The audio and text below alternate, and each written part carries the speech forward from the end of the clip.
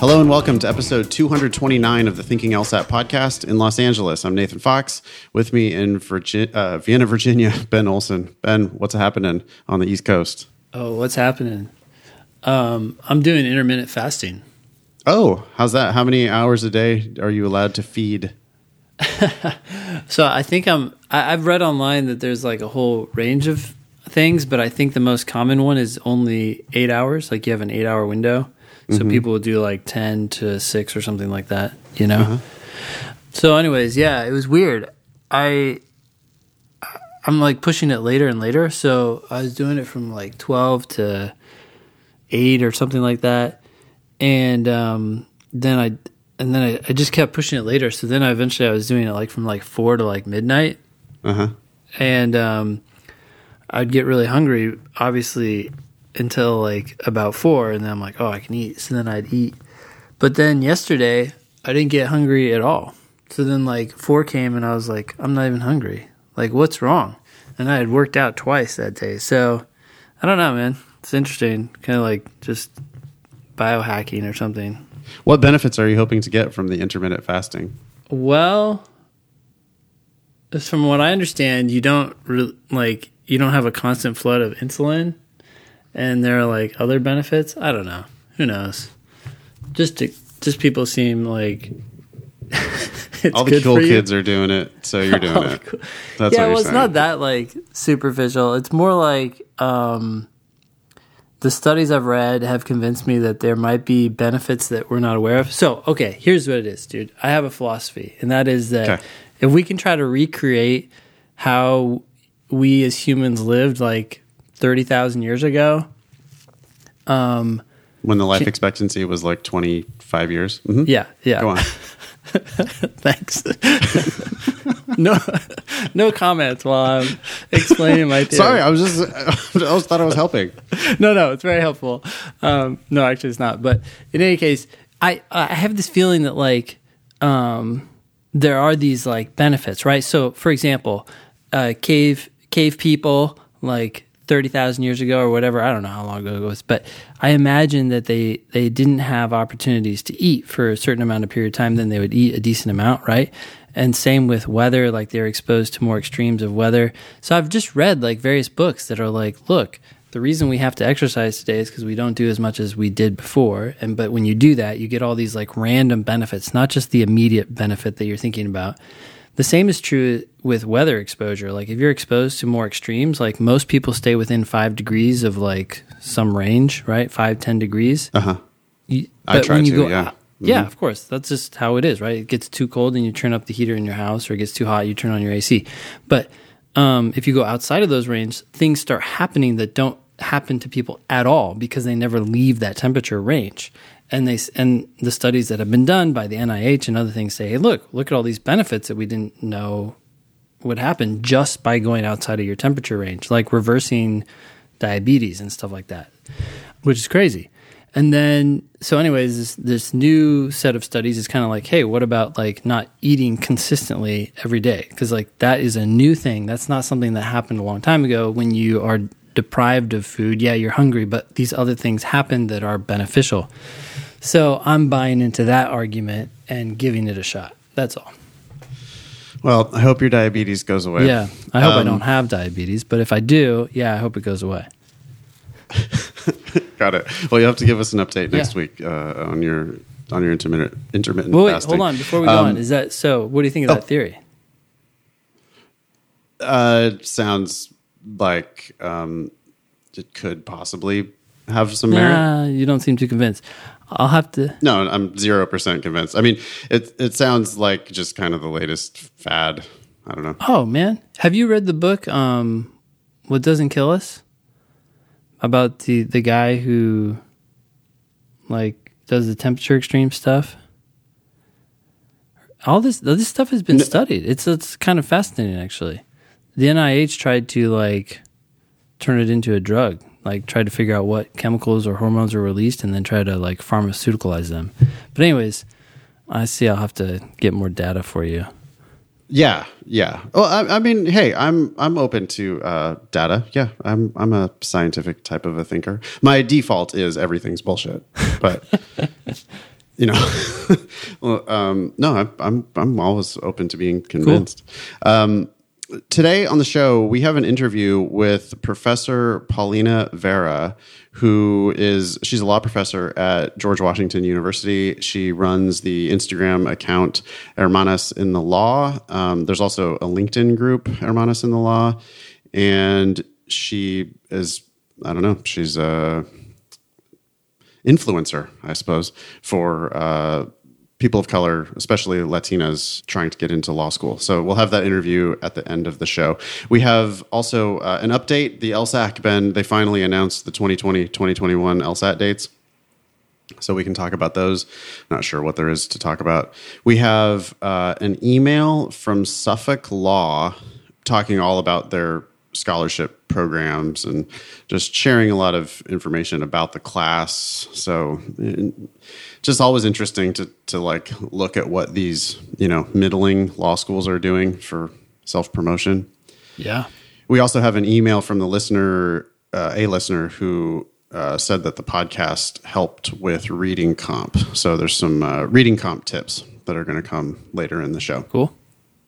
Yeah, this episode will air on Monday, January 7th, or January 27th, my bad. That means you have about 2 weeks to register for the March LSAT. The registration deadline for the March LSAT is February 11th.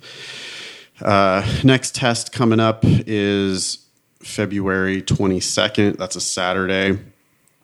Of course, the deadline for that one has already passed. The March LSAT is on Monday, the 30th of March. Again, you have to register by February 11th if you want a seat in the March LSAT. You can email the show. Please do email the show, help@thinkinglsat.com. That's where we get most of our content for the show is from the listener emails. So please send us news, send us questions. If you're worried about something particular on the LSAT that you think you want help with, send us a question. When you do that, you can send us a selfie if you like, and we'll put your face on our social media. Leave us a review on iTunes, please. The 5 stars is nice, but the algorithm, if people are willing to like write actual words about the show that they watch, for whatever reason, the iTunes algorithm is like, oh, people actually care about this show enough to write some things. So if you feel like leaving a few words about your experience with the show in your iTunes review, that would really help other people find us. Ben, you still hiring, or did you already fill that job for an LSAT teacher? The podcast that announced that first just came out yesterday. Oh, went out yesterday. Yeah. So yes, as of today, still looking for an LSAT teacher who's in the DC area, who's not planning to go to law school for at least 2 years. Email me at jobs@strategyprep.com and let's talk. Go ahead and send a screenshot of your 99th percentile LSAT score when you do that, because I understand that's a requirement for the job. That is correct, yeah. Mm-hmm. Okay. Ideally, you'd be familiar with our approach and familiar with the LSAT daemon if you're going to work with Ben. Yes. Jobs@strategyprep.com. All right. You ready to dive into this test dates email? I'll let you drive. Okay, sure. Yeah. Well, they finally announced the test dates for this year, which is strange because they're requiring people to sign up a month and a half in advance or earlier. This email says generally 45 days prior to the test date. Okay. Interesting. So I don't know why it took them so long to figure things out. Maybe it was all the mishaps that they've had with the rollout of the digital LSAT. Yeah. But in any case, the ones that we didn't know about were starting in June, and it's going to be on June 8th. Then we had July 13th, August 29th, October 3rd, November 14th, and then that's it for this year. That seems like the October LSAT's really early.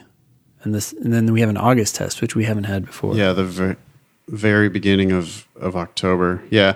If you're a morning person, the tests in August, October, and November are all 8:30 a.m. tests. That also goes for the January, February, and April of 2021 tests. Those are all going to be 8:30 in the morning. The June and July tests, for whatever reason, start at 12:30 p.m. I know that's a factor for some people. It's probably not the thing that they should really be thinking about. If you were going to apply on September 1st, if you're going to apply perfectly, it's looking like that July test is kind of like your last one, huh? Yeah. If you're going to apply slightly less than perfectly, the August 29th test is not bad. Scores will come back still in September. You can still get your application in September. When you say perfectly, though, should people be worrying about the differences between applying in September versus October? I like to keep my standards high, man. I like to have people shooting for September 1st because people just don't make it. Yeah. And if you allow for like, oh, well, any time in September is okay, then they start thinking, oh, well, so then any time in October is okay. Yeah. And then they start thinking any time in November is okay. And it's just not true. I mean, my students this year who applied like on September 1st, I started hearing people with offers in September. I guess my worry is I just don't want people to say, okay, I have to apply by September 1st. And if I don't, then... Well, I mean... and they really should be taking the October LSAT because they're going to get 3 more points. I want them to take... Right. So I always think about this, and I've talked about this on the show before. Recently, I've talked about this on the show. If I were your dad, like if I was in charge of the finances...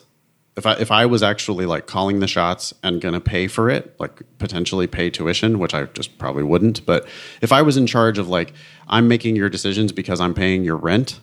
Sure. I think that my kid would apply on September 1st. Just period. You're applying on September 1st. And if that means you're applying next cycle on September 1st, that's fine. It's just like, that's how we're doing it.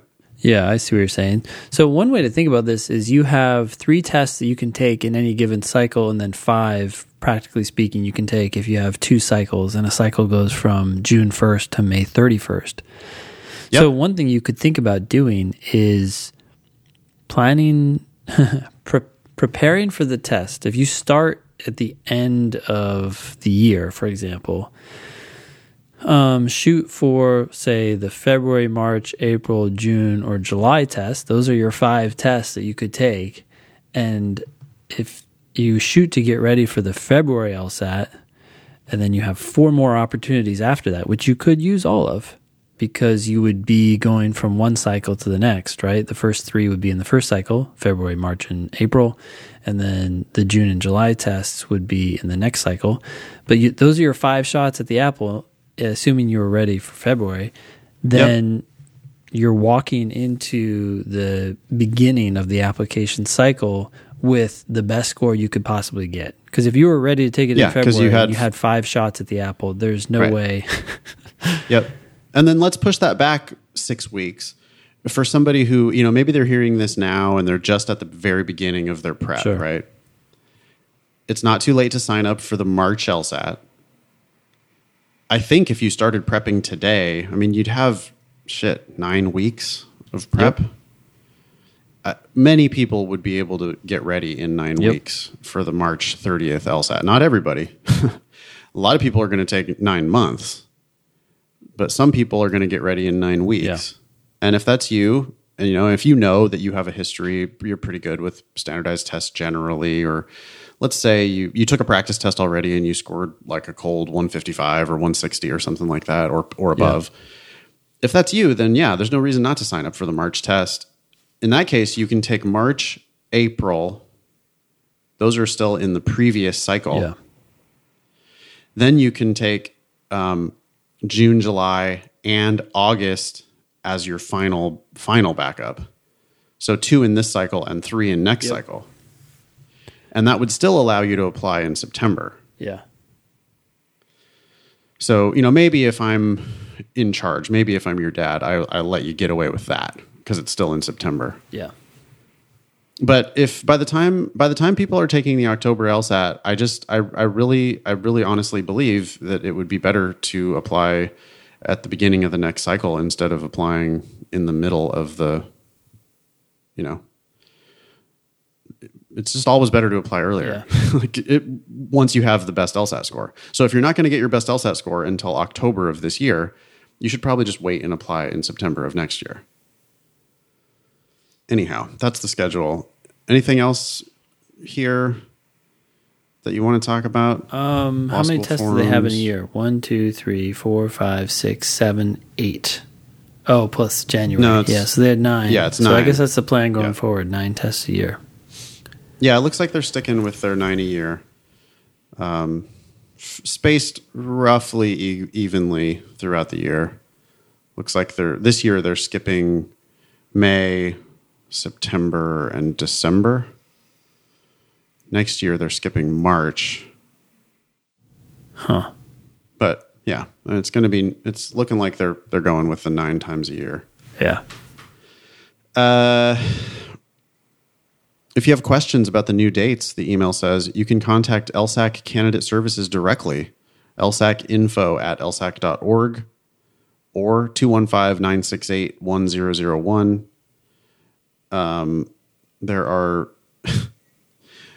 They're still pimping their free resources, the digital familiarization videos and practice tests and stuff at familiar.lsac.org. And their official LSAT prep with Khan Academy at khanacademy.org/LSAT. Boy, that Khan Academy thing, it made a big splash like 2 years ago, and then we haven't heard anything more about it. Nope. It just basically isn't that good. That's why. Yeah. They like to still keep talking about it. Like, oh, we're expanding access to the legal field because we have this free LSAT prep with Khan Academy, official LSAT prep. It's like, yeah, I know, but it's got bad ideas about how the test works. Forums, it doesn't say anything. It's just, we're going to have forums. Okay, that's it for that email, I think, yeah? Yep. Cool. We have this email. I just thought it was kind of funny. This is another thing that Matt Dumont came up with. Matt is my TA here in Los Angeles, and he does operations for the LSAT Demon. And we're going to be very sad to see Matt go when he goes to law school this fall. But he got an email from Suffolk Law School, which I don't actually know where that is. It's in Massachusetts. It's like Springfield, Mass, or something like that, probably. Cool. Oh, no, it's in Boston. Oh, wow. Okay. It's on Tremont in Boston. It says, I'm going to just read this. Subject, full scholarships available. Apply now. This is an email that Suffolk is sending out in January. Full scholarships available. Apply now. Okay, here we go. Full tuition scholarships are available to full-time admitted students who have LSAT scores above 154 and undergraduate GPAs above 3.4. Students with lower scores are also eligible for significant merit scholarships. Apply today to find out what you can receive. Get a fee waiver instantly online. So there's a link here that you can just click to get a fee waiver and apply to Suffolk for free. Matt and I took a quick look at the 509 for Suffolk. Yeah. And 154 and 3.4 is like kind of in the middle of their class. But now that I reread, and so then we were wondering, like, wait, hold on. Like, what are they, what's the real story here? Sure. Conditional, maybe? I'm going to actually look at their 509 real quick right now. This is the 2018 report. That's the first thing that came up. But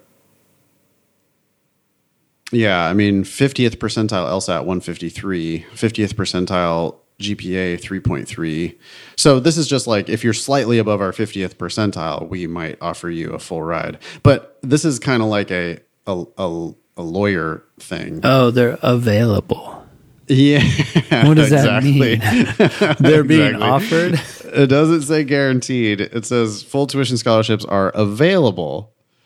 It doesn't say available to all full-time admitted students who have LSAT scores above 154. It just says they are available to students who have LSAT scores above 154 and undergraduate GPAs above 3.4. So I think what they're saying, Ben, is that those are necessary conditions. Not sufficient. Not sufficient. No, I don't think they're saying we're going to give a full ride to everybody who's above our medians. That would be kind of wild if they were. Anyway, We're accepting applications now to enroll for May or August 2020. Damn, you could apply now, get a full ride, and start in May. Start in May. Yeah. Okay. Want more info? And they've got an info session coming up. You got a lot of pictures in this email. A lot of pictures. Yep, we got a picture of the Paul Revere statue in Boston Common with a bunch of tulips. We got cannabis. Yeah. Farther down, we have some cannabis. We'll get there.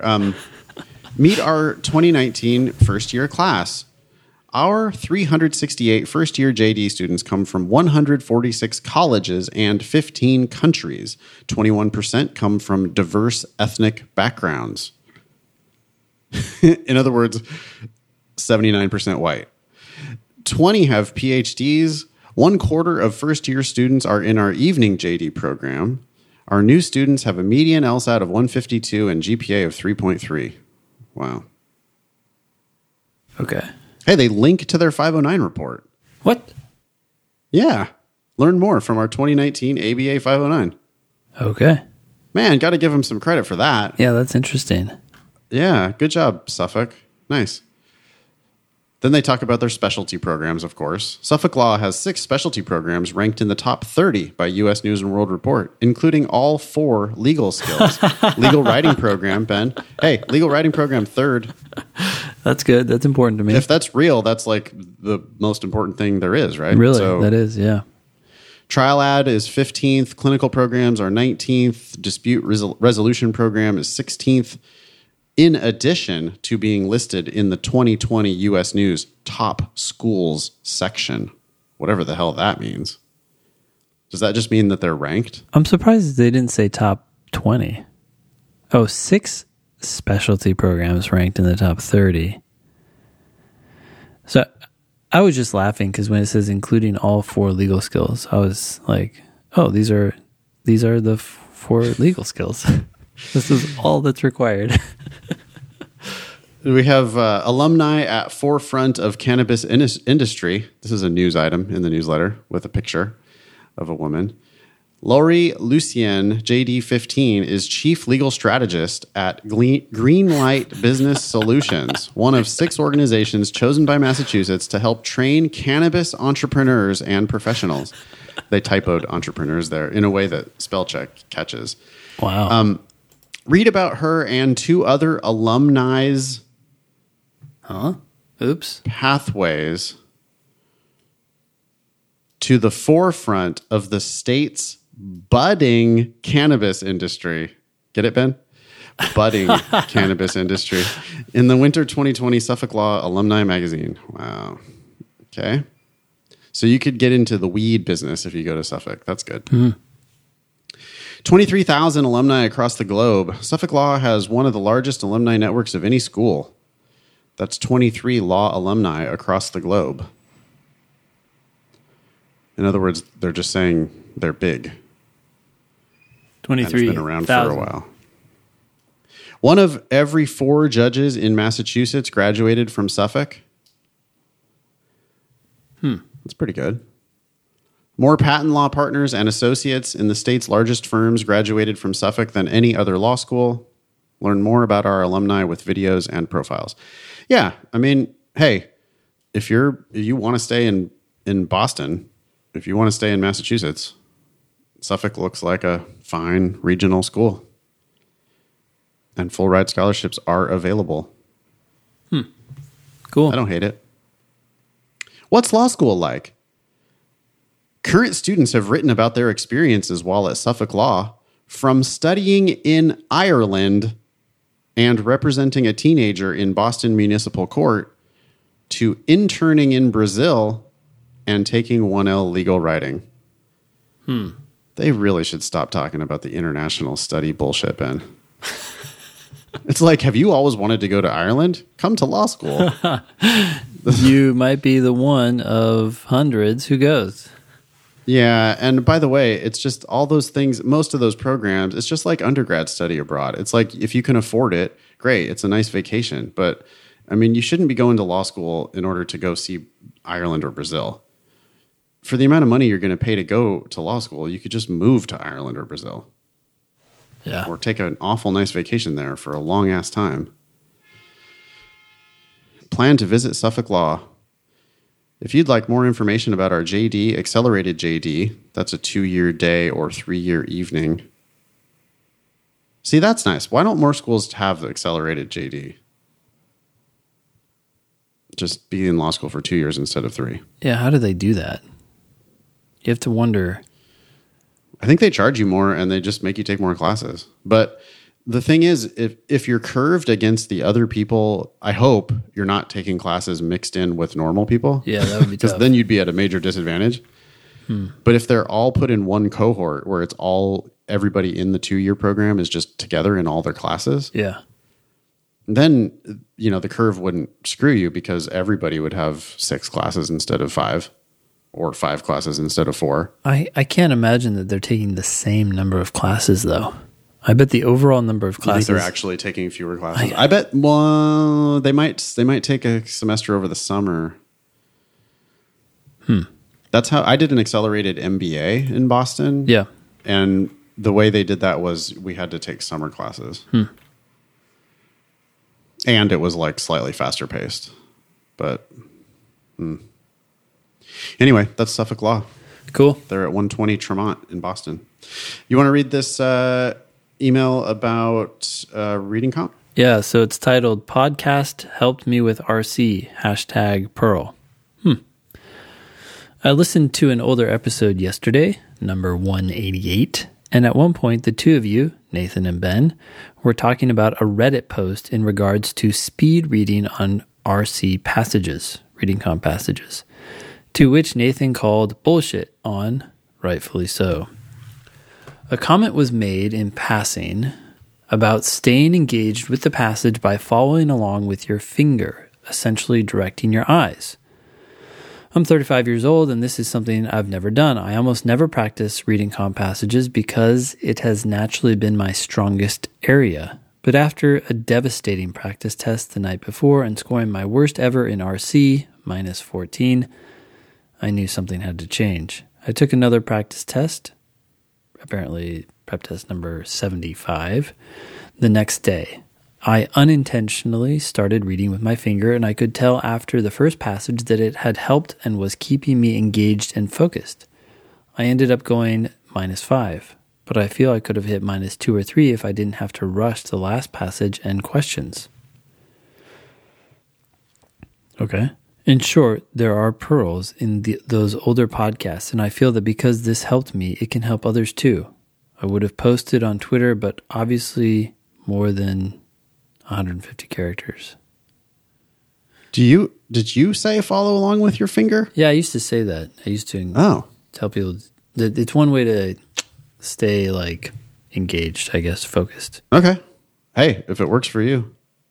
Yeah, I mean, I actually don't do it, but I got it from a speed reading class, which is probably why I mentioned it.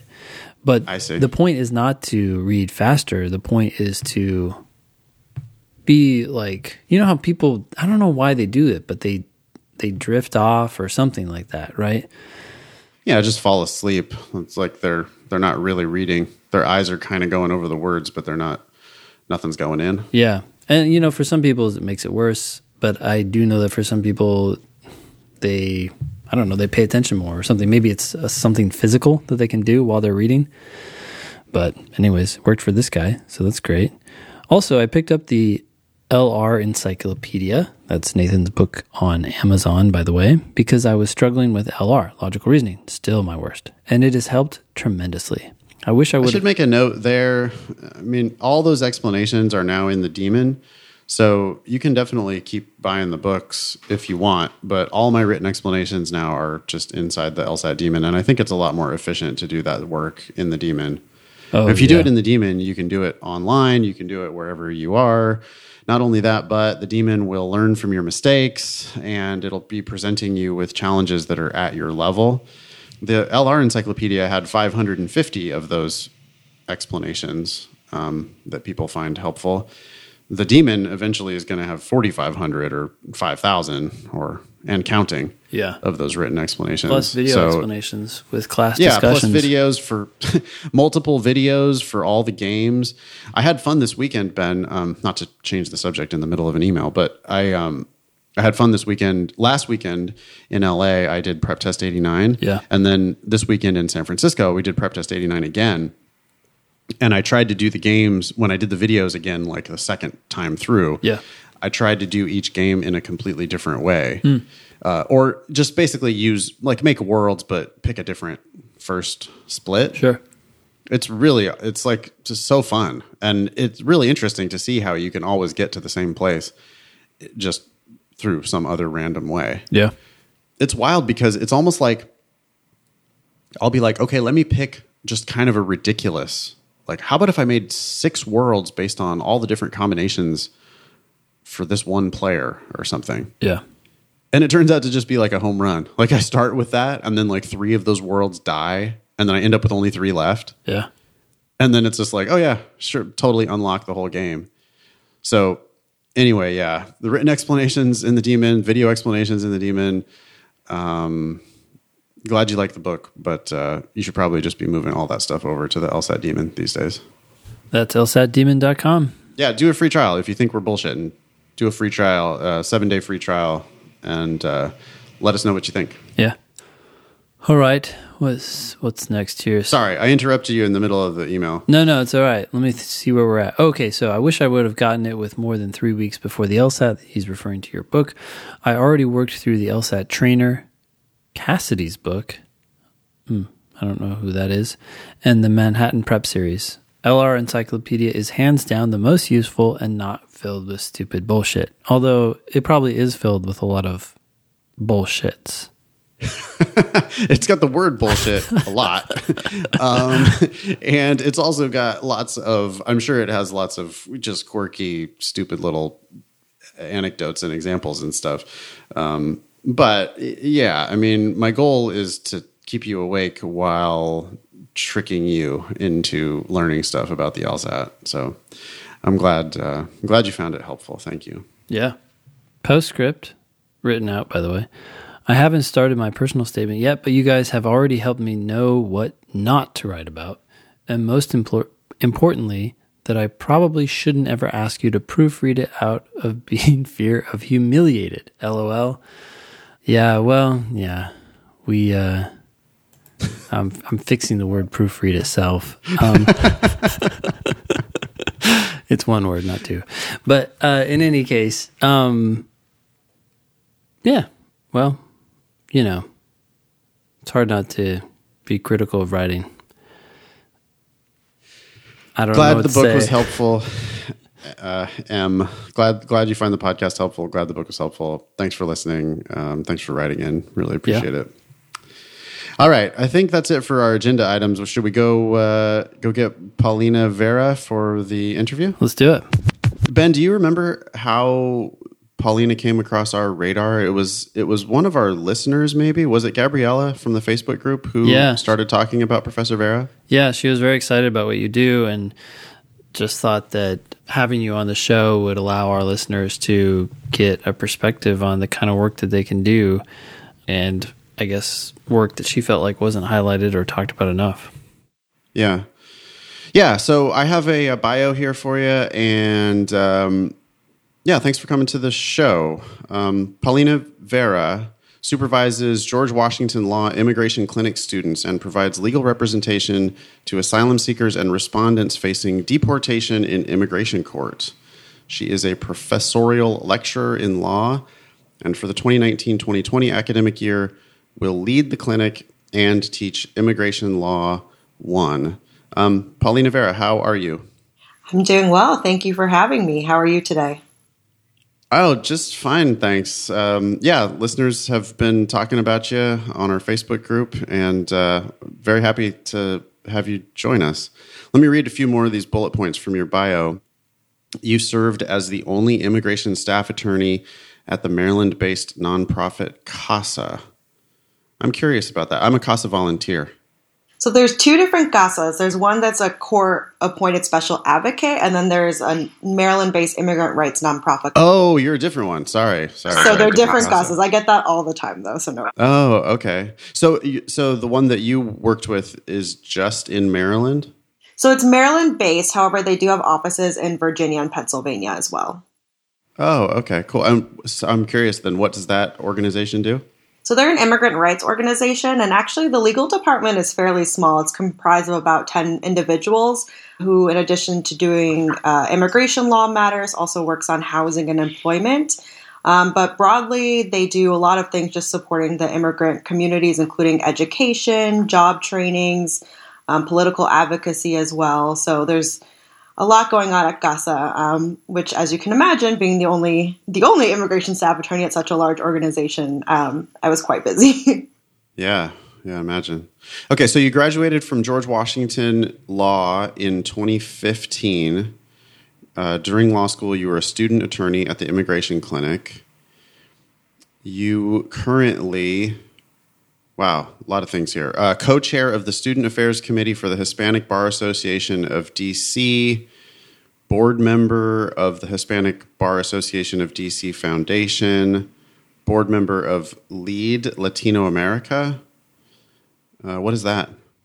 So LEAD Latino America is a up-and-coming 501c3 that aims to send Latino students, high school students, to Latin America to do community service-based projects there, and then to bring that skill set back to the United States in creating some sort of service-based project here on the U.S. side. So we haven't launched our initial trips to Latin America yet. That's something that we're working on, hopefully in the next few years. But I was approached by a gentleman who's running it out of San Francisco, and he's being very intentional about who he's bringing on the board. So there's a couple of lawyers, myself and one of my friends, Raquel, but also people from media backgrounds, education backgrounds, medical backgrounds. So all sorts of inputs as we create those programs. Gotcha. Okay. I think the way you came across our radar in the first place was because of Hermanas in the Law. You started that online community, is that right? That's correct. Yeah, so I started Hermanas in the Law in February of 2018. And so right now it's an online community, although I am working to hopefully create it into a nonprofit as well. So stay tuned for that. But right now we have a presence on Instagram, on LinkedIn, on Facebook, and then we're working on getting the website up and coming for this year. Fantastic. Okay. And so Gabriella has this whole list of questions here that I guess we'll maybe just run through. Thanks, Gabriella, by the way, for suggesting Professor Vera for the show. Gabriella wants to know what inspired you to create Hermanas in the Law. So the Latinas comprise less than 2% of all U.S. attorneys, which is a very dismal number. And I think I very much feel that and have felt that throughout my legal career, both in law school, and then certainly as the only immigration attorney at CASA, and then now coming back to GW and supervising students in the clinic where I was once a student. So working in the academic space as well, that's definitely something I feel all the time. And so I always credit this one incident where I was on a panel and I have what I call the trifecta. I'm younger, I'm a woman, and I'm Latina. And my two co-panelists were much, much older, white males, who had very long careers, one a retired judge, one a professor. And so I was on that panel. To me, I already sort of felt, that contrast that... it's kind of like being on this show. What? It's kind of like being on this show. With me and Ben. It's sort of that imposter syndrome that always creeps up. And the other thing is that my students, who are majority women, a significant number of women of color, and then, some Latinas scattered in there as well, they were also watching that panel. And so I very much felt, like not only am I feeling the things that I'm feeling being on this panel, like I also have my students, looking to me as representation, sort of watching me. And I don't know, just upon reflection, I realized that our stories aren't highlighted enough, told enough. And I thought about how that could be one way in which we could hopefully up the numbers to push beyond the 2%. So that's where Hermanas in the Law came from. When did you start that again, and how big has that grown? So February of 2018. So we're coming up on our 2-year anniversary. And currently we have about 9,200 followers on Instagram.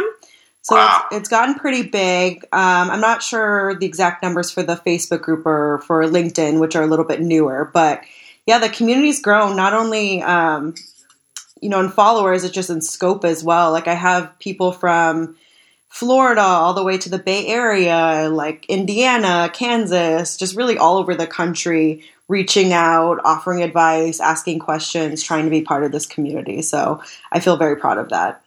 You said you have a website for that launching this year? Yes, TBD, but that is the project for this year. Okay, gotcha. What are you going to do with the website? So right now, there are a couple key features of Hermanas in the Law. One is to feature Latinas who are thinking about going to law school, Latinas who are currently law students, and Latina lawyers, or Latinas as I like to call them. And when we feature them, we provide sort of their background, their professional background. The Latina law students and Latina lawyers, they're asked to provide advice for people who are thinking about going to law school, and Latinas who are currently in law school. And then the Latinas who are thinking about going to law school are asked to explain what is their motivation for applying to law school. So one part of the website would be to sort of mirror that as well and have those features just in one centralized place for people to be able to access. And then the other part of the platform right now is resources. So I share everything from scholarships to CLEs to fellowships, internships, job postings, etc. And again, I think while Instagram's a great platform because I'm able to share with a lot of people, it would be nice to have those resources reflected as well on a website. So it might be a little bit easier and more organized for people to access. Gotcha. What advice would you give to prospective underrepresented minority students who are, maybe they're in LSAT prep now and applications or about to go to law school? Do you have specific advice for them? Sure. So a couple of things I would say. One is conduct informational interviews with either current law students or practicing attorneys. And I know that can be really intimidating if you don't know any. And so that's why I think platforms like Hermanas in the Law, I'm trying to also connect individuals. So for example, if someone messages me, and actually I just had this happen the other day, undergrad Latina in Chicago said she wanted to be connected to a Latina law student in the Chicago area. And so I was able to find someone that could speak with her, connected the two of them. But I think just really sitting down and asking questions about what it's like, because I think I went into it pretty blindly and kind of figured out a lot of things on my own along the way. I think that will give you just a little bit of a leg up and maybe won't be such a shock to the system once you start along that path. Secondly, I would say apply early and advocate for yourself. So I definitely applied a little bit later in the cycle. I applied end of December, early January, I want to say. And GW gave me money. However, I do think that had I applied earlier, there would have been a bigger pool of scholarship money to draw upon. And also, I think I could have done a better job of negotiating my scholarship package. I did come back to GW once with another scholarship offer from another DC-based school and got a little bit more money. But I think at that point, and I think that we see this with a lot of people of color, first-gen immigrant, children of immigrants, right? I was just feeling so fortunate to get into law school, into a pretty high-ranked law school and a law school I really wanted to go to, that I kind of just accepted what was thrown at me and didn't really question it. And so I think if I had to go back and do it again, I would definitely advocate a little bit more for myself, especially given the dismal numbers that I just quoted about Latinas in the legal profession, right? I feel very strongly that I offered a unique voice in law school and continue to offer a unique voice in the legal profession. And so I think that warranted maybe a little easing of my student loans. So when you say advocate for yourself, then what would that look like? So again, I think not just accepting that, yes, I got this scholarship package and that's it. That's the end of the inquiry. Coming back with other scholarship offers, sort of negotiating, making a case for yourself. Actually, the best piece of advice that I got from my current boss and mentor, Professor Benitez, was if you can't advocate for yourself, how can you advocate for others? And so I think really just making a case for why you're an asset to the law school and why they should incentivize you to come to their law school specifically. So did you not negotiate at all? So like I said, I just came back with one scholarship offer from another DC-based school, and GW moved the needle a little bit, but really not that much in the to be significant in the long run. And then, like I said, I sort of at that point was just like, okay, well, this is where I want to go to law school, so I'm going to make it happen. You didn't push back multiple times on the offer. You just mentioned that you should advocate for yourself by telling the school, hey, look, this is what I can bring to the table. What are some of the things that you wish you would have said, hey, look, this is what I can bring to the table, or what would you encourage other people to think about as they're thinking of those things? So you're saying what concrete things should people list? Yeah.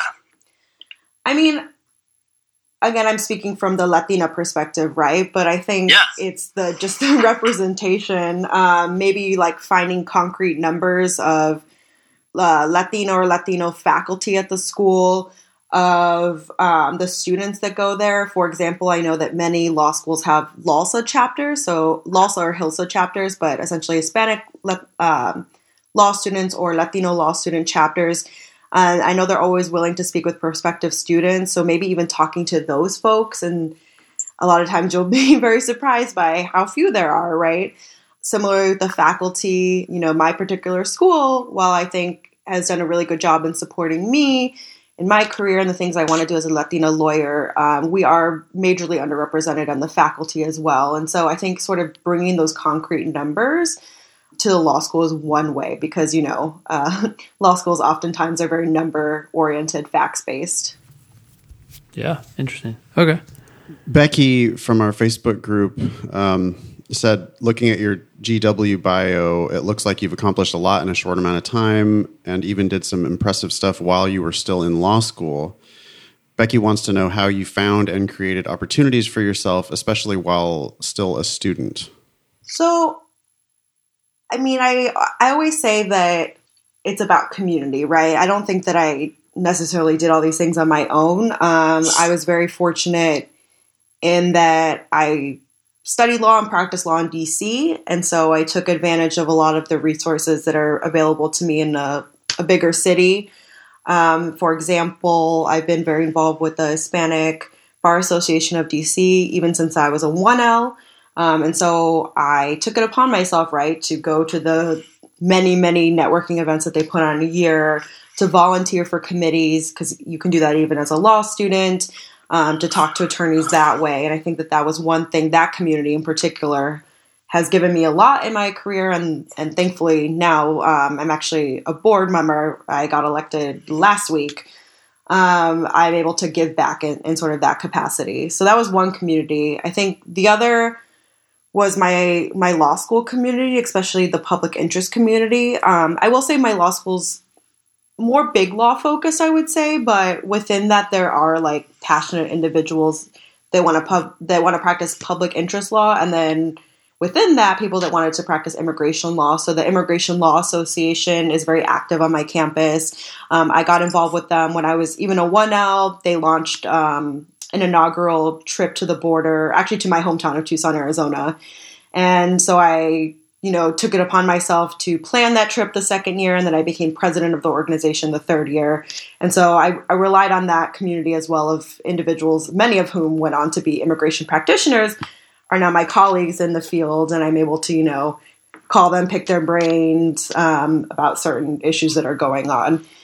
And then mentors definitely help as well. I've been very fortunate. I mentioned earlier, my current boss was actually my professor when I was a clinical student, my third year of law school. And Professor Benitez has been really great as well.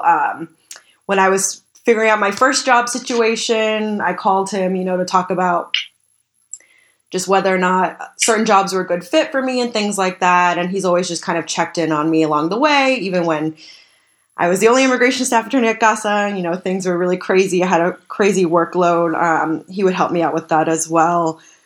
So I think community is really what I credit all of it to. But not being passive, right? Like I said, I did go out of my way to either create events or spaces, or take advantage of, not take advantage, but, actually go to the things that were already created, the spaces that were already created. You mentioned public interest. Do you have advice for our listeners who are hoping to work in public service, public interest? Yes. So obviously the money is the biggest thing I get asked about. And that's the reality, right? We're definitely not in the public interest field paid what we are worth. And so that's something that people should be aware of and should think about when they're thinking about long-term financial planning as well. What is that going to look like? And I'm very open about salaries because that's a whole other conversation, I feel. But a lot of times, right, salaries aren't as transparent as they should be, certainly not for women of color as well. And so that's actually something I've had a conversation about on Hermanas in the Law. And so when I first started out as a public interest attorney at CASA, I was being paid $50,000 a year, which actually was a higher end salary in the DC area. Many places offered me much, much less. And DC is one of the most expensive cities in the country. So, I had to think about my survival. And so I actually turned down several opportunities because I just knew that I couldn't live, even if I had roommates, even if, I budgeted and did all these things, because it just wasn't enough money. And so I think, that's one reality that you have to contend with. For me, getting paid, I do get paid more at GW, but even getting paid less than some of my other attorney colleagues who are the same, who are in their 5th year of practice, is a trade-off, right? Because I also feel like I have a lot of job satisfaction. I'm lucky in that, for the most part, my schedule is pretty normal, 9 to 5, predictable. I get to do a lot of cool things. I get to go to conferences, get a lot of job development. I get to work with students. I get to teach. So I'm doing a lot. I have my hands on a lot of things that make me happy as a professional that maybe some of my colleagues don't necessarily have. And so for me, it's sort of a trade-off, right? I get to live my life, and I don't know if work balance is ever attainable, to be honest, but as far as work balance goes, I think I have it pretty good. But that's also not to be said of all public interest spaces as well. I know from speaking with my alums, speaking with other practitioners, sometimes even in the nonprofit space, the work-life balance isn't as respected as it should be. And so I think the other thing is not to feel guilty about needing, time away from the work that you're doing. I'm very passionate about immigration. I think about my clients all the time, but it doesn't do anyone any good if I'm just working 24/7 and burn out, versus taking a step back sometimes. And I've also been very open about my mental health experiences as well. I suffer from anxiety and depression, which I treat both with prescriptions and with therapy as well. And so for me, I need that time to work on my mental health, or else I won't be an effective advocate for my clients. And I think in some past work experiences I've been in, there's a lot of guilt associated with that. Oh, don't you want to help the cause? Don't you want to believe in this? Can't you just take on this one other thing, this one other case, or this one other thing? And so I think going back to when I originally talked about advocating for yourself, you need to also advocate for yourself in those spaces too, to make sure that you are taking care of yourself and being the best advocate that you can be. So I guess just some pieces of advice lessons that I've learned over the years. Yeah, that's good to know. Are there, obviously through your website, you're trying to encourage Latinas to think about law school, to apply to law school and get into this profession, right? Are there Latinas that you'd say, hey, look, I don't think this is for you. I think you should go in a different direction. Are there red flags that concern you?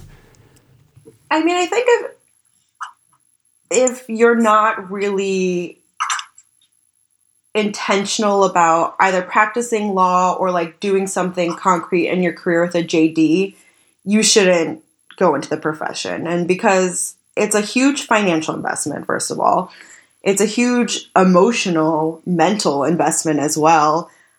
Just the way that our legal education set up, right? Your first year of law school, you're introduced to the curve, you're taking classes with your section. And so it can be really competitive, right? And for me, I know that weighed heavily on my mental health because that just wasn't really my personality. And so I had to contend with that. I also had, a lot of people telling me, and I don't think it was like bad intentions or anything, but a lot of people saying, this is the recipe for success. You must, want to do OCI. You must want to be on a journal. You have to do this, this, and this. And that's how you're going to be successful. And for me, I kind of had my own idea of what things I wanted to do and how I defined success. And so it was really hard because I think there's a big groupthink mentality in law school. And so, again, like I say, it's a big mental investment as well. And so if you're just going to law school to go to law school or because it seems like a good next step, I would caution you to take a step back and think about what are the reasons why you really want to go to law school. Like I know for me, for example, my dad, right, immigrant from Peru, for him, there was only 3 like legitimate career paths. One was engineer, one was lawyer, and one was being a doctor. And thankfully, I happen to love the practice of law. And so like I went into that. But I think that is like a very immigrant mentality. Like this is what I have to do and this is how success is defined. And if I hadn't actually felt so passionately about the law, I think it would have been really awful going through the law school process and even now in practice. So that would be my advice. If people want to do immigration law, what does the reality of an immigration law job look like? How much money are you going to make? What kind of school do you have to go to get that job? I mean, I know that there's a range, but I think a lot of our LSAT students have misconceptions of what a career in immigration law actually looks like. Can you speak to that a little bit? Sure. So there's lots of different ways to practice immigration law. You could work for the government. You could, for example, be an asylum officer and adjudicate asylum cases in a non-adversarial setting. I've had several alums go on to do that. You could clerk for an immigration judge as well, and so you would have a hand in drafting some of the decisions that come down from our immigration courts. You could work in a firm setting, and there's different ranges, like many fields, small, like solo practitioners, all the way up to medium-sized firms, and then there's some bigger immigration firms like Maggio Qatar, for example. You could work in a nonprofit, which is, again, what I did when I was at CASA. So can we maybe take those one at a time and just talk about like how you get those jobs and how competitive it is and that sort of thing? I mean, I think a lot of my students, the most naive ones, are like, I'm going to work in an immigration nonprofit. What's that actually look like? So it's going to very much like differ by nonprofit. I'm even thinking the DC area, right? There's sort of different models how these attorneys practice immigration law on a day-to-day basis. But a lot of times nonprofits will like have a focus area even within immigration law. So for example, there's an immigration nonprofit that I interned at in law school called Kids in Need of Defense. And so they only work on juvenile cases, typically for something called special immigrant juvenile status or for asylum cases. Okay. There's Care Coalition. They only work on detained cases. There's IUDA, which typically works on more like affirmative cases, so cases with USCIS and not like before the immigration court. So even within immigration, right, there's so many like different niche areas. And one thing that nonprofits will tend to do is sort of narrow the scope of the types of cases that they work on. So that's one thing. How do you get those jobs? Where do you have to go to law school? How well do you have to do in law school? So I will say where you go to law school and how well you go to law or how well you do in law school is not as important as perhaps in like a big law context. I mean, obviously you should always want to do well and, go to a school that's setting you up for a good legal profession. But I will say experience in my experience has mattered more than any of the other part. The fact that I was on Journal has not once come up in an interview for public interest, but the fact that I interned at certain places, that I helped to create this alternative spring break to Tucson, those are the things that matter to interviewers in the public interest context. And so I think demonstrated passion on your resume, that's really what's going to make you stick out as a strong candidate for those fields. How much money are you going to make in those jobs? Like everything in law, it depends. But it does depend. It depends on like geographically where you are in the United States. It depends on your previous experience as well. That can make a difference. And then as far as nonprofit, obviously they're going to be on the lower end. But for example, I was in a union at CASA, and so like that had a influence on the salary that I made a year. So that's one thing. If you're going to a small, mid-sized firm, you might make a couple tens of thousands of dollars more than you would in a nonprofit setting. So it's going to depend geographically where you are. It's going to depend on like what type of practice you do as well. Do you worry about the debt loads of students who are trying to pursue this path?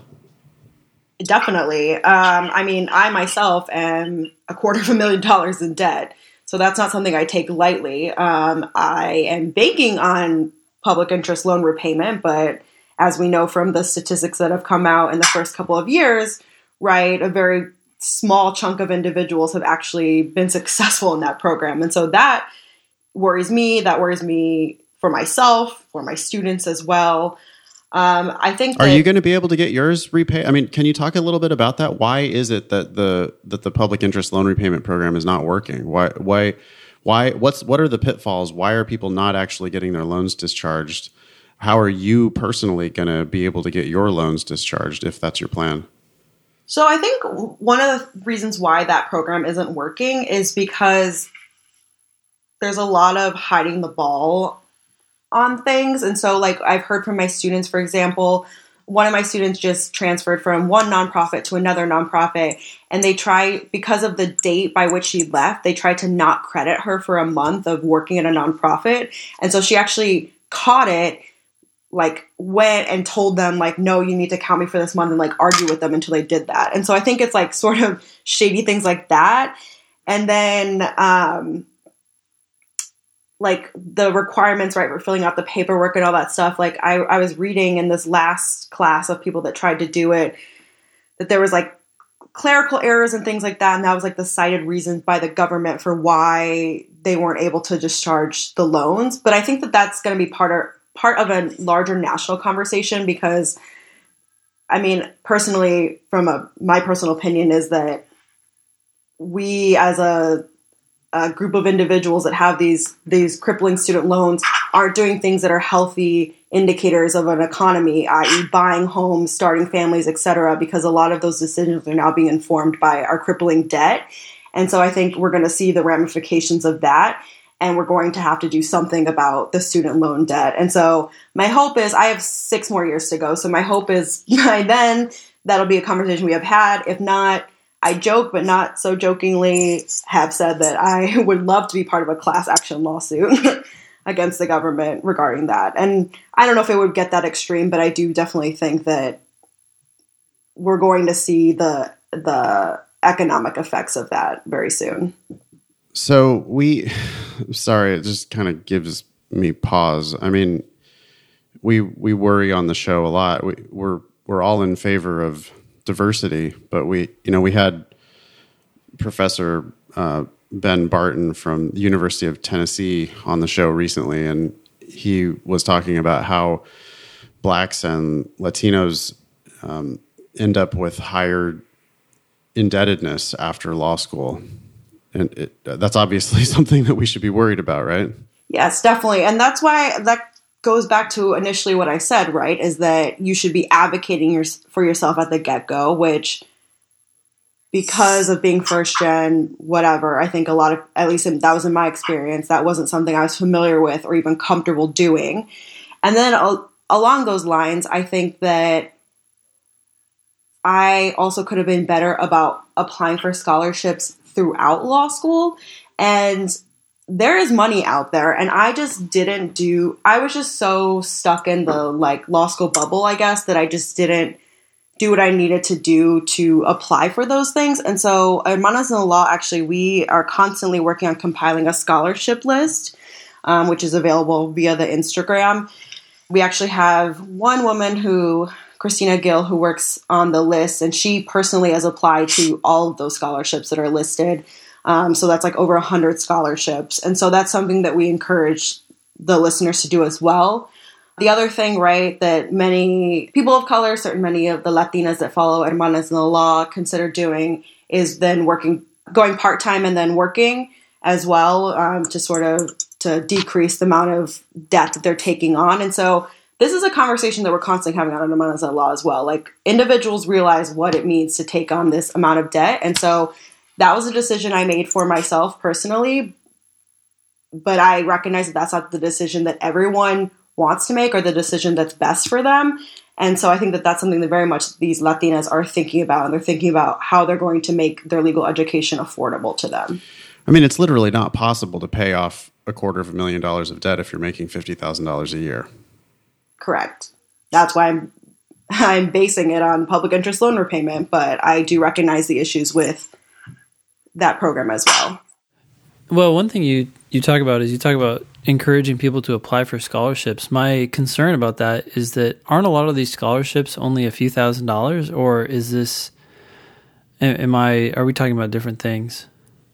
I've seen a range. I think maybe LSAC right now has like a $20,000 scholarship. So I myself was the beneficiary of a $10,000 scholarship from the Hispanic Bar Association of DC.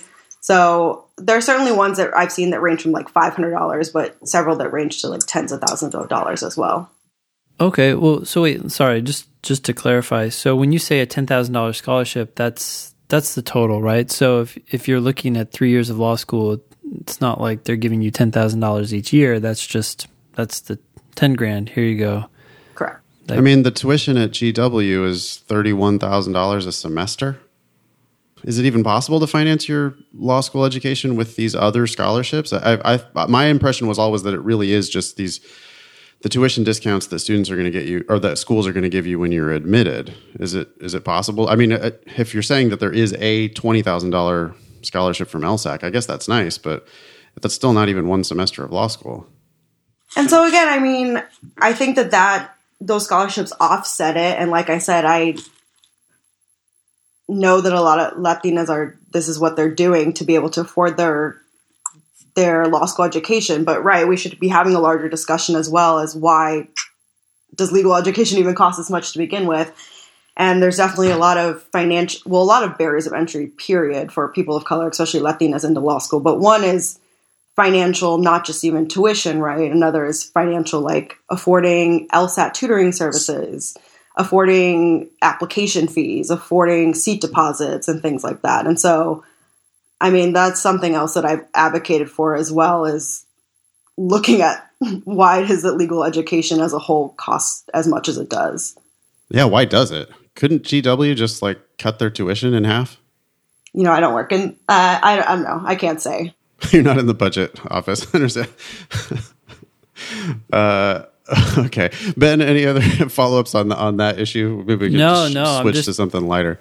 Yeah, just trying to figure out how, to encourage diversity on the one hand, but also make sure that you're not, inviting someone into a situation that's going to end up hurting them financially, and quite significantly so for the rest of their life, potentially, especially if loan payment doesn't work out, or, a whole host of other problems, not passing the bar. And I'm just, it's tough. It's a tough challenge. That's all.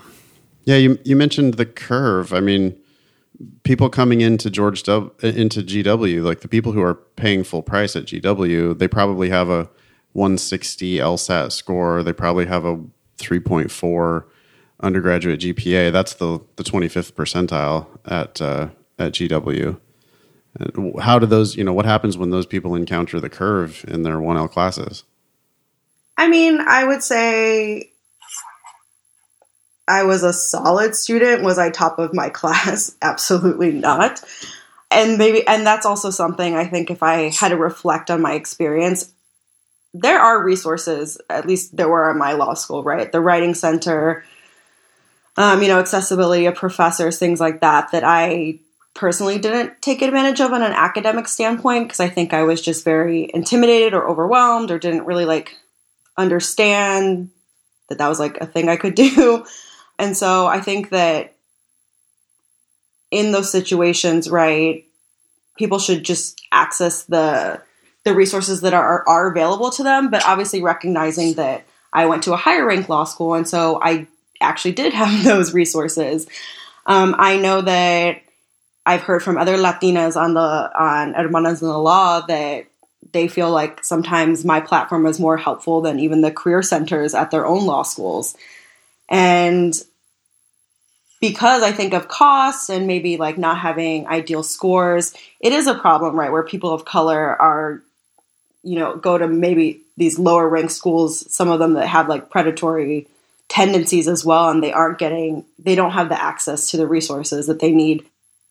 Certainly with the shock to the system, with being graded on a curve and what legal education entails. And then, outside of that, career center, finding them meaningful placements, finding them opportunities job-wise. What do most people struggle with in law school? This is actually a question from Brenda on our Facebook group. You mentioned some of the resources. So Brenda says, what are some resources that can help students on campus that people don't use enough and don't know about? And then also, what do most people struggle with in law school? When you see somebody who's a 1L who's really hurting, what are they usually struggling with? Well, I actually don't interact with 1Ls too much. My students are 2Ls and 3Ls, but I will say the ones that have come to talk to me, because some do reach out, right? They want to do informational interviews or whatever. I think just the balancing of everything, because, law school is very all-consuming, especially feels that way your first year of law school. And so, a lot of them, especially if they're interested in public interest or immigration, they want to know how to volunteer and do things that remind them of why they came to law school in the first place, but they're having a hard time, balancing that with the workload. And then now they're in the phase, right, where they're applying for their internships. And so I think that that's something I see individuals struggle with. So I typically offer them volunteer, not through the clinic, but ones that I know in the DC area that are maybe more low commitment. So they can still, for example, I worked at a detention hotline for a local nonprofit when I was a 1L, and it was a 2-hour shift that I did every week. And even those 2 hours was good to remind me of okay, yeah, you are passionate about immigration issues. This is why you want to do what you want to do. And that sort of propelled me then to focus on my schoolwork and do the things that I needed to do to get through my 1L year. So I think that, and then I think what I mentioned earlier, which is the group think, right? A lot of them are struggling with making the decisions about what it is that they want to do this summer and then what it is that they want to do next year and what kinds of things they should be doing, especially if they want to go into a career in immigration law as well. This is a GW-focused question. Jan said, I would be interested in what she thinks GW has to offer in the public international law and national security areas in comparison to T14 schools. You may or may not know about those programs at GW.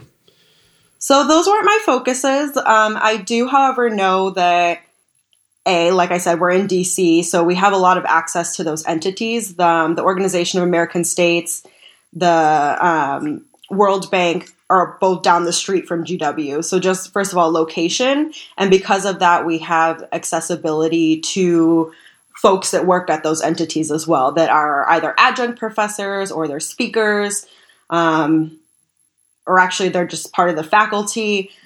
So the accessibility, I think, of individuals who are experts in those fields is something that we have maybe above and beyond some of the other schools as well. I will also say one incredible resource who actually also happens to be a Latina lawyer is Dean Rosa Celorio, who's the dean for the International and Comparative Law program. And speaking of accessibility, she is lovely. She is always willing to chat about the program. She's very passionate about it. Actually, she comes from a background at the OAS. And so I would suggest if you have specific questions about that program to reach out to her because she's more than happy to answer any questions. Couple questions here about how you personally chose law school. Gabriella wanted to know whether the percentage of people of color was a factor for you when deciding which law school to choose. Why or why not? It wasn't, because honestly, I just don't think I was just maybe, in my activism and, my passion and stuff, it wasn't something, and I certainly didn't know the numbers in the legal profession. It wasn't something as much on my radar yet. I will say it was when I was in law school and when I started, actually studying these things that these issues sort of came to light for me. And I think that that's very different from a lot of the folks who are applying to law school now. I always say all these people are our future, right? Because they're a lot more woke, I think, than I was going into law school. But again, if I had to go back and do it again, I think I would just inquire more, not even about like numbers, but just like the support systems offered for students of color and for first-gen students. And that wasn't something I didn't inquire as to that when I was going through the law school process. So Becky asks, how much did your goals, I guess career goals, how much did your career goals influence your choice of school, and or did those goals develop and change as you moved through law school? I went to law school wanting to practice immigration law. I am the daughter of two immigrants. I grew up in Tucson, Arizona, where immigration is very contentious. I worked for Congressman Raul Grijalva after SB 1070, Arizona's Show Me Your Papers, Please law came out. And so it was very much on my radar that I wanted to practice immigration law. I was already going to school in DC. I actually went to GW for undergrad as well. And so I saw, right, that DC, had large immigrant populations, specifically from Central America and from Africa. I saw that we have a lot of nonprofits, we have the government, we have firms, a lot of different practice areas for immigration law. And so I wanted to stay in DC, certainly. And then I wanted a school, as well that would support me in my goals. And actually a big draw for me to GW was the reputation of our immigration clinic. And I went into law school telling myself that I was going to be a student attorney in the immigration clinic. And I think that, here's my plug for clinical education, but I think that it's the most hands-on experience that I got, even considering all my internships. A lot of law school is very esoteric, right? You're fleshing out why it is that we have certain laws. And I think that there's definitely a time and a place for that academic rigor, but being as like practice oriented as I am, as client oriented as I am, for me, clinic taught me the skills that I actually needed to interact with clients, to interact with the local entities, which is like USCIS and the immigration court. Like how do the immigration judges like their filings, for example? Little things like that sound silly, but actually make such a difference that you don't learn in the law school or in the law school classroom setting necessarily, I think definitely helped me with my career trajectory. So yes, I thought about it coming into law school. Again, I recognize that not everyone comes into law school knowing exactly what area of the law that they want to practice. I think a little weird in that I went into it, and then with the internships and the classes that I took, I continued to really love the area of the law and continued to stick with it. And then I think clinic for me really solidified that this is like what I should be doing. Ben, do you have any final questions for Professor Vera? No, this is interesting. I mean, I hope you are successful launching your website and making your nonprofit and moving forward with your goals. I mean, this is I'm in DC as well, so close by.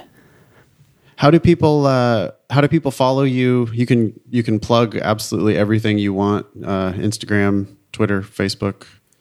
Sure. So on Instagram, we're just Hermanas in the Law, all one word. And then we have a private Facebook group as well, but you can just search for Hermanas in the Law, send the request, and join that way.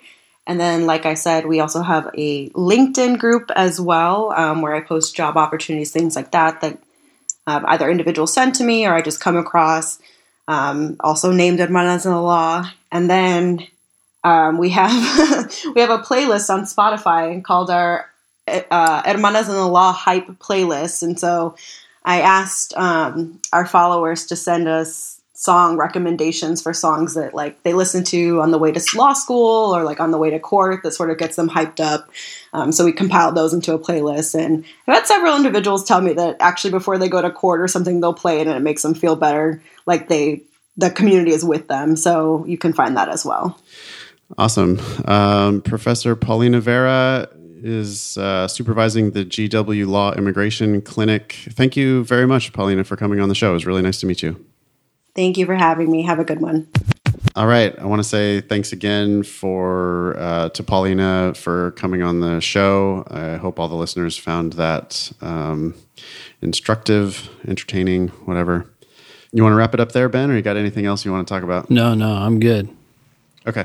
You can join the Thinking LSAT podcast group on Facebook. We are at Thinking LSAT on Instagram and Twitter. I personally use Twitter. I'm at InFox if you want to find me on Twitter. Ben, I think you use Instagram more often, right? I do, yeah.